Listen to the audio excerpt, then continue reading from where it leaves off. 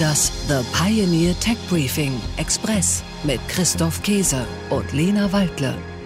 Herzlich willkommen, mein Name ist Christoph Käse und ich begrüße Sie zum Tech Briefing Express, einem The Pioneer Original. Und mit dabei ist wie immer Lena Waldle. Hallo Lena. Guten Morgen Christoph, hallo.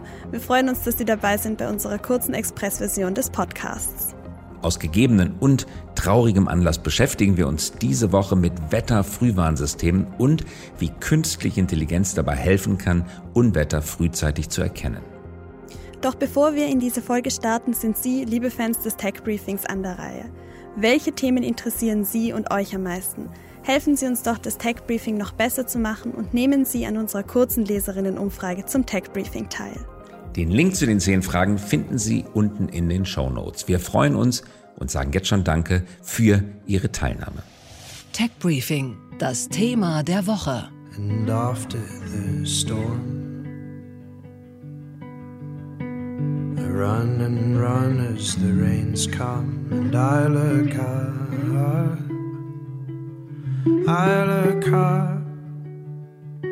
on my knees and out of luck, I look up. Mumford & Sons liefern den Soundtrack für das Thema dieser Woche After the Storm. Nach dem Hochwasser und der Verwüstung in großen Teilen Deutschlands geht es nun ans Aufräumen. Über 150 Tote, hunderte Verletzte und viele Menschen noch vermisst. Zerstörte Häuser und Dörfer, überflutete Felder und Straßen.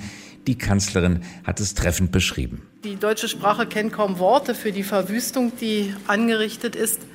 Was hat der Klimawandel mit dieser Katastrophe zu tun? Der Klimawandel und die Erderwärmung, das scheint festzustehen, führen dazu, dass wärmere Luft mehr Wasserdampf aufnehmen kann. Pro Grad Erwärmung wird bis zu 7% mehr Wasser in den Wolken gehalten. Das bedeutet auch, dass dieses Wasser wieder abregnen kann. Dadurch kommt es zu Starkregen. Starkregen 25 Liter pro Quadratmeter innerhalb einer Stunde. Zusätzlich verlangsamt sich der Jetstream, da die Arktis sich 3-mal so schnell erwärmt wie der Kontinent. Und dadurch verringert sich die Temperaturdifferenz. Und diese Temperaturdifferenz, die ist es, die die Westwinde antreibt.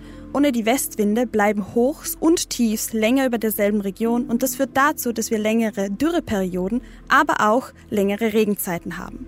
Der Katastrophenschutz versucht, durch Flussdeiche, Hochwasserschutzmauern, Auffangbecken und Talsperren vor Zerstörungen bei Hochwassern zu schützen. Um die Wassermassen aufzufangen, werden deshalb Städte auch zu sogenannten Schwammstädten umgeplant.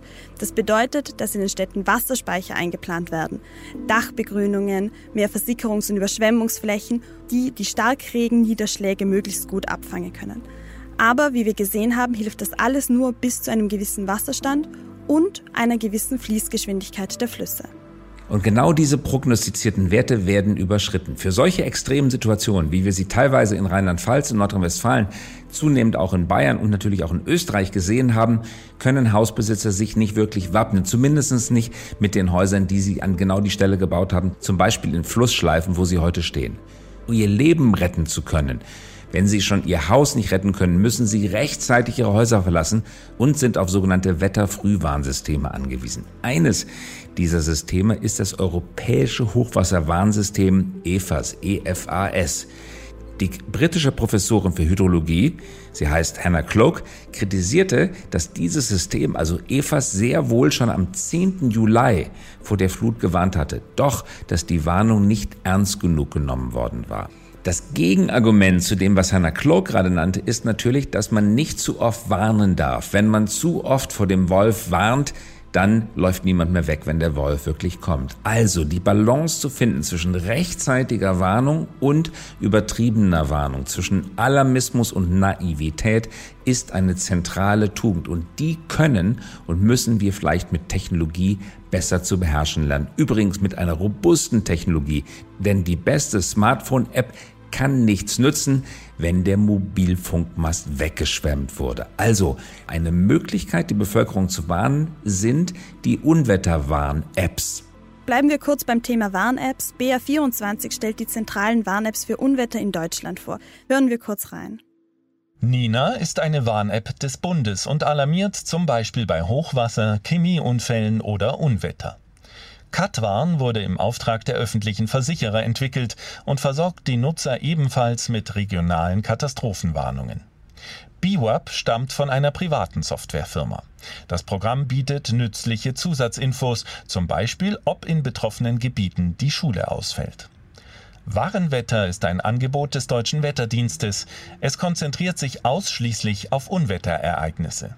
Alle Programme sind grundsätzlich kostenlos. Die DWD-Warn-App hat aber weiterführende Wetterinfos gegen Aufpreis im Angebot. Und das war es noch nicht mit dem Tech-Briefing für diese Woche, sondern nur mit der Express-Version.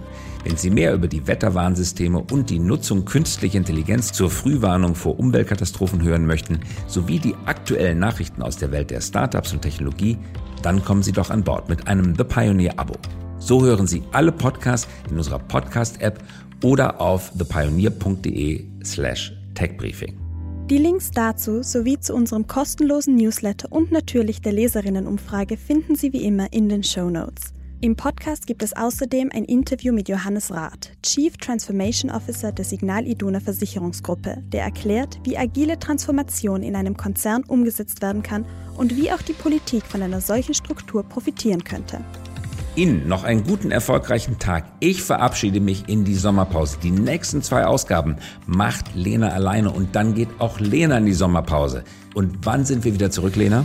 Wir beide und das Tech Briefing sind dann wieder am 26. August zurück. Am 26. August. Also auch Ihnen und euch einen wunderbaren Sommer. Herzliche Grüße, ihr und euer Christoph Käse und Ihre Lena Waldle. Wir hören uns nächste Woche und schönes Wochenende. Das The Pioneer Tech Briefing Express mit Christoph Käse und Lena Waldle.